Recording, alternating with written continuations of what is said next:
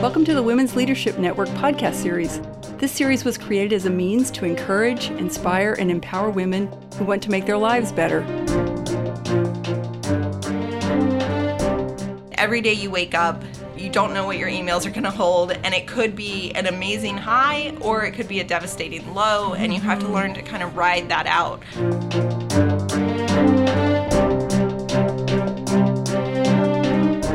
We look for current issues and challenges facing women in the legal world and offer ways of tackling these issues, as well as provide a community of support and engagement.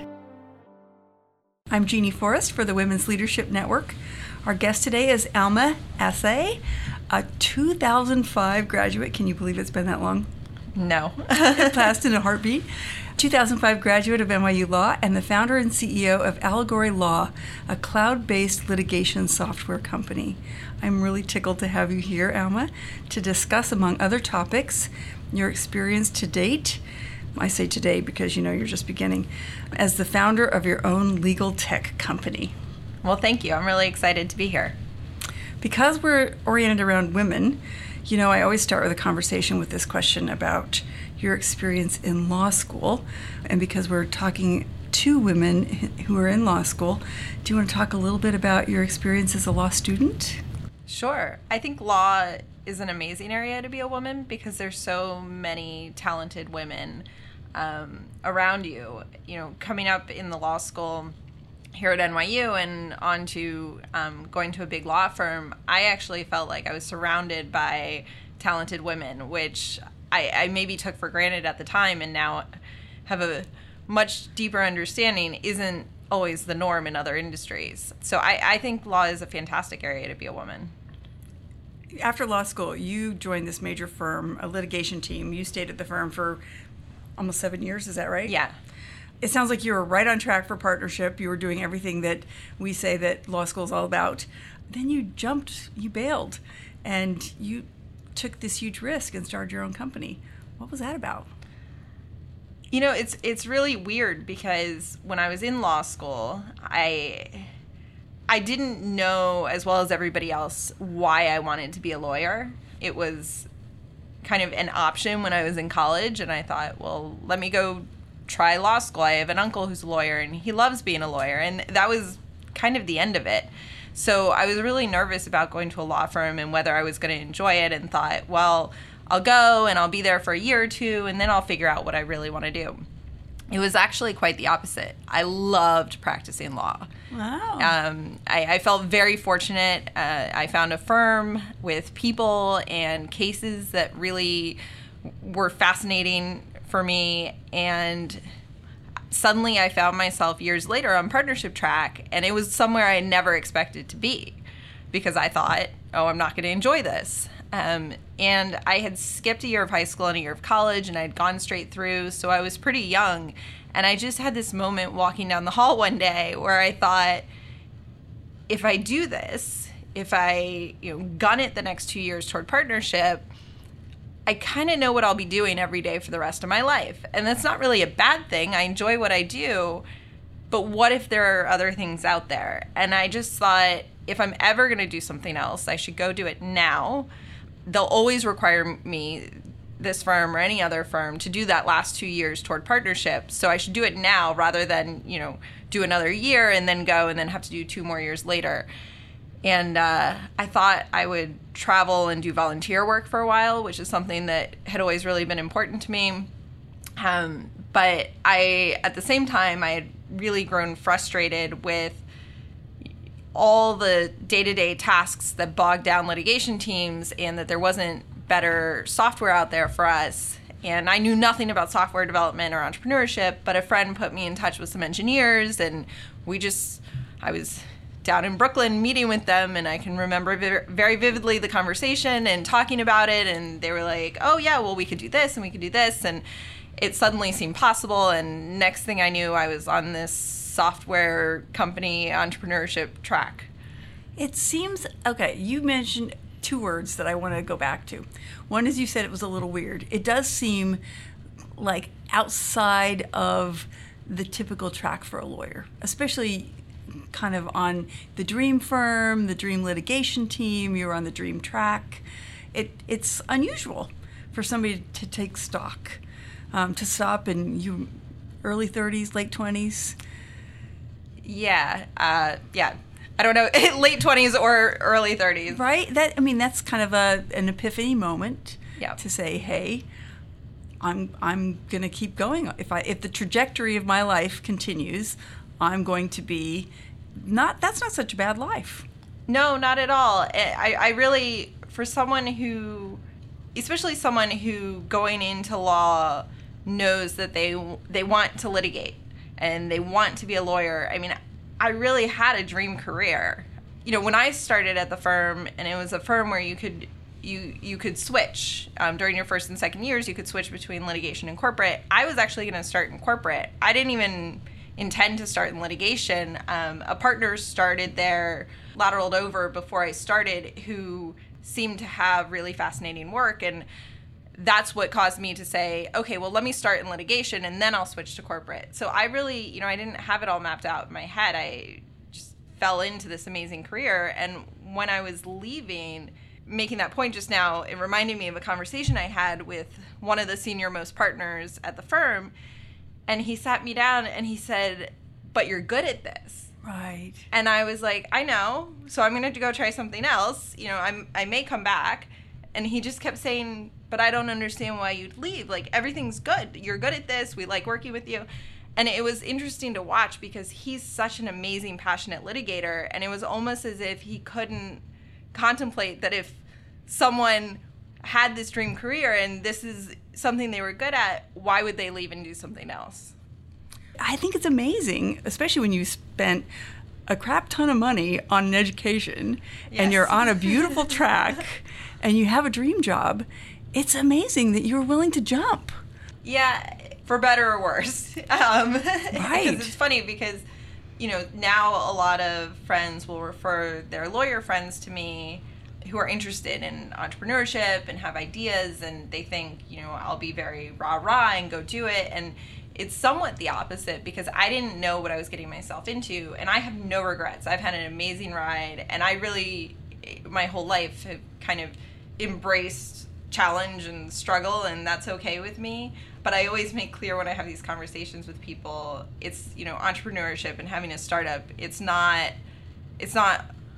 all, rainbows and sunshine and excitement, and, people don't always see the other side, and I want to make clear to them, what reality is like. And then if they want to go do it, great. I will support them and do everything I can. But I think it's important for people to have realistic expectations because, there is a very big difference between having a job that you're good at and that you enjoy and that feels like a dream job, and then having a job where you are making mistakes every single day. And that's really what entrepreneurship often feels like. Mm-hmm. Now, the upside of that, of course, is if you can take it, you learn so much. I mean, you learn so much more by making mistakes and growing and learning than being good at your job every day.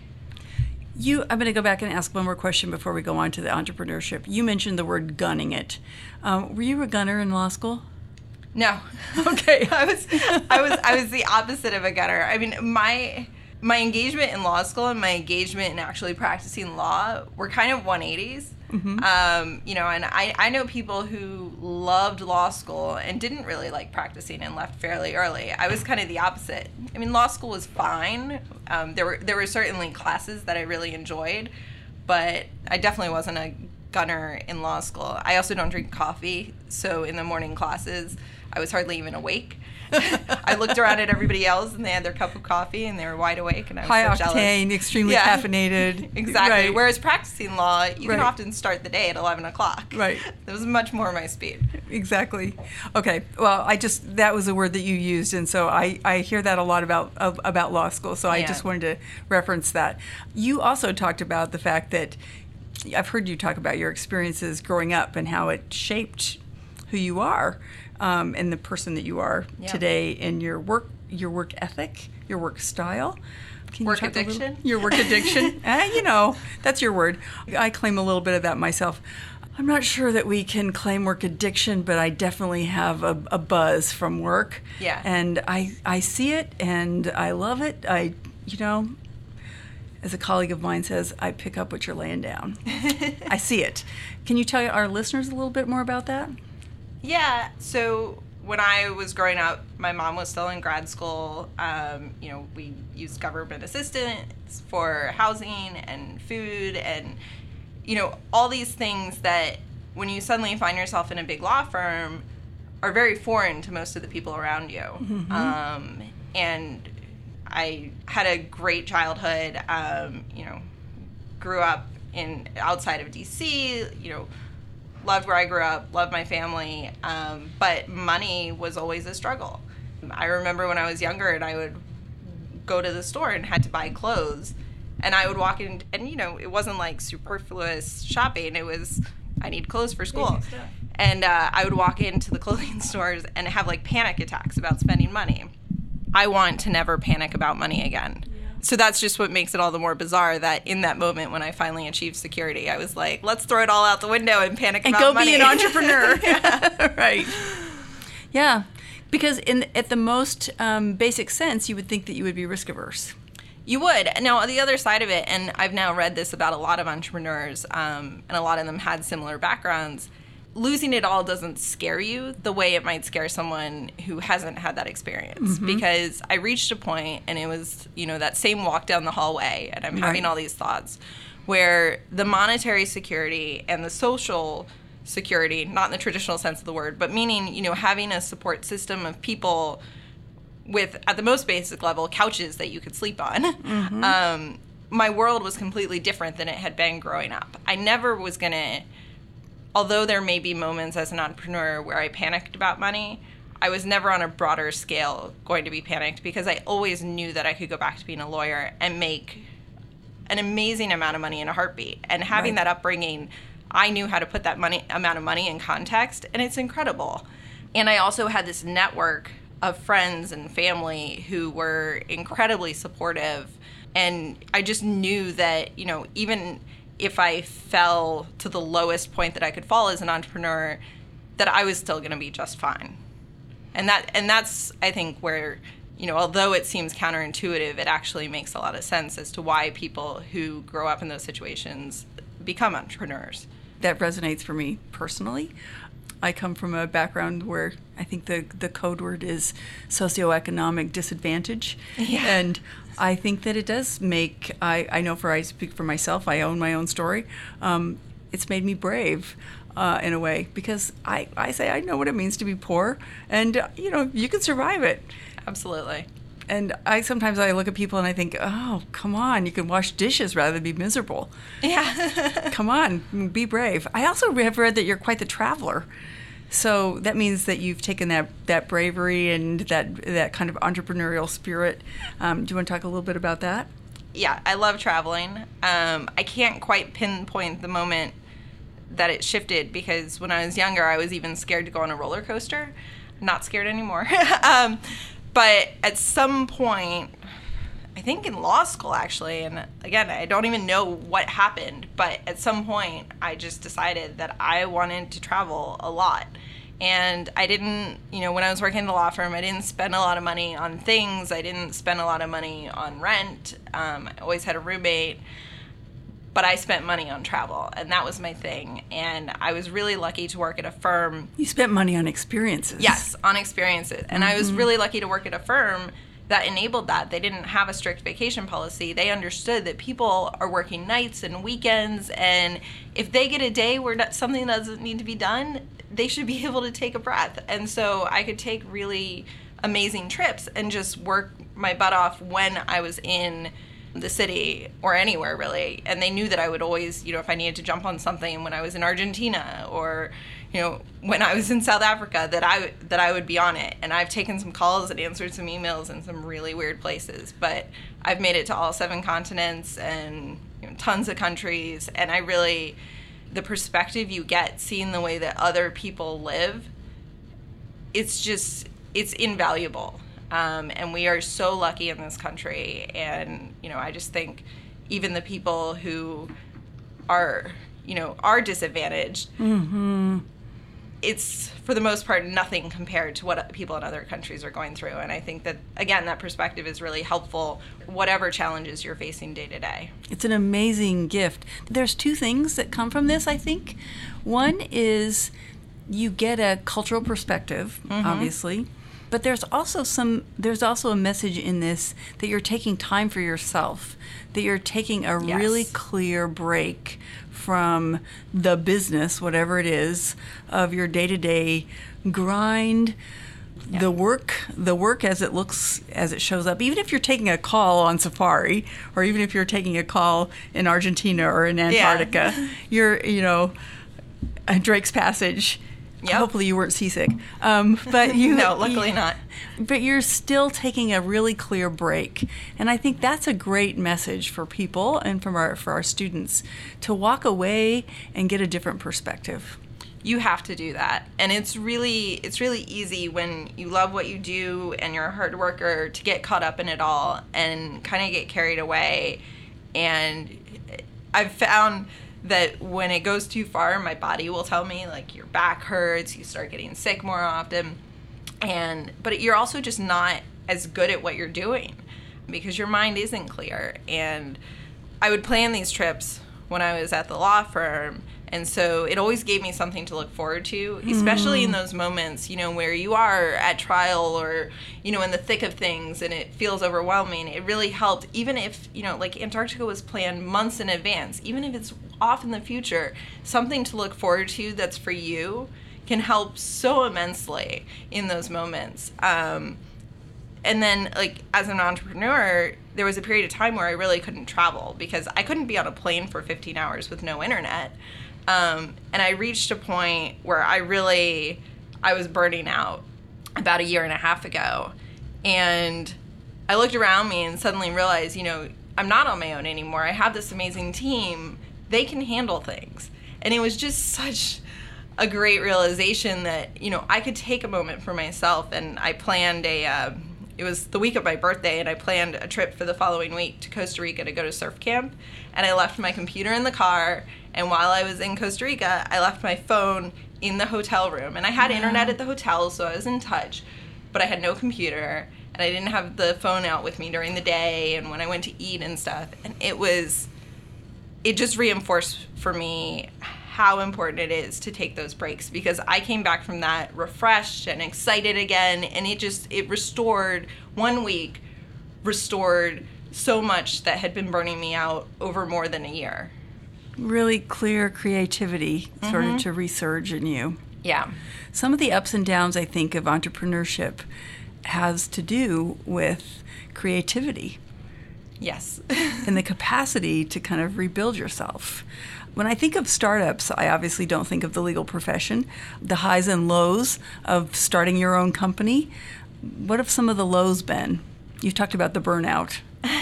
Yeah, the real low is that you are carrying it all as the founder, and especially when you don't have a co-founder, you're carrying everything. So you are carrying your shareholders' investments. You are carrying your team's livelihoods, and their families rely on the salary that you're providing them. And you can't ever have that moment of thinking, I'm just going to quit.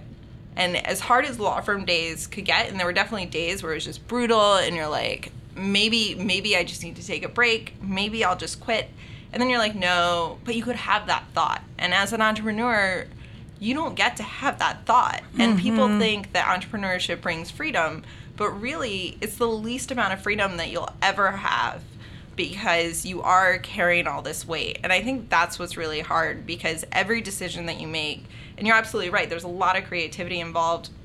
When something doesn't go as expected, you have to come up with plan B and then maybe plan C, and it's all happening, in the moment.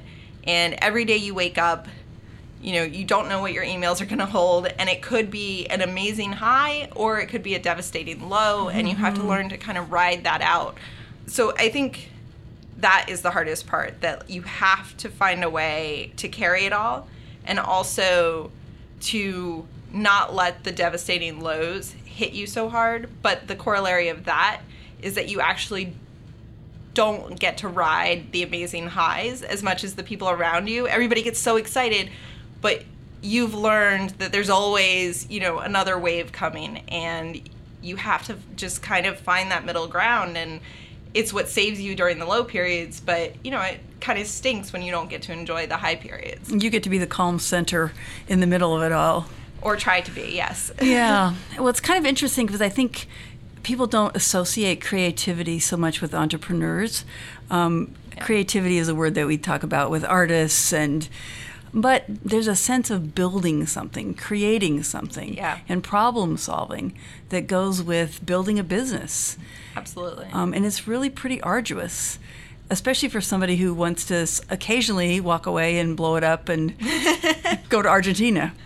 Yeah, it is very mentally taxing in a way that being a lawyer never was. And it's on all fronts. It's not even like being creative in one area, because on the one hand, we're creating a product, and I'm listening to our clients and prospective clients and working with our engineers and learning all about engineering so that we can find a way to speak lawyer to engineer and, developing this product. And then we're working with design consultants on our messaging and branding, and it's all about like words and colors and being creative in actually a more traditional sense. And then we have the accounting and figuring out like, okay, at certain times, who are you going to ask to maybe wait to get paid? You're raising money. When's the money expected to come in? Trying to make sure to balance so that everything always comes out clean, because I never wanted to be way in debt to someone in a way that you couldn't pay them. So I've always tried to, like, as we go, make sure that I manage the books very carefully. And then, networking and figuring out, okay, if I want to explore partnerships, then I need to meet more people at legal services companies. How am I going to go about that? How am I going to meet the people that I need to meet? I mean, I've come up with some creative ways to meet people or get, someone very high profile to find out about me by making sure that I get published in the right place. Like, it's... Stitch it all together. It's creativity in all directions to try and get done what you need to get done. It's astonishing to me, especially because there's so much going on in the tech industry we hear a lot about women. Yeah. In these last few weeks, particularly in the last few months, about how women are treated in the tech industry. And lately there's been all these scandals blown up in the entertainment world, in the political world about, I'm actually really grateful that women have come forward. Absolutely. About how they've been treated. It doesn't seem like things have changed that much since the 40s and 50s, and unfortunately since the 1800s.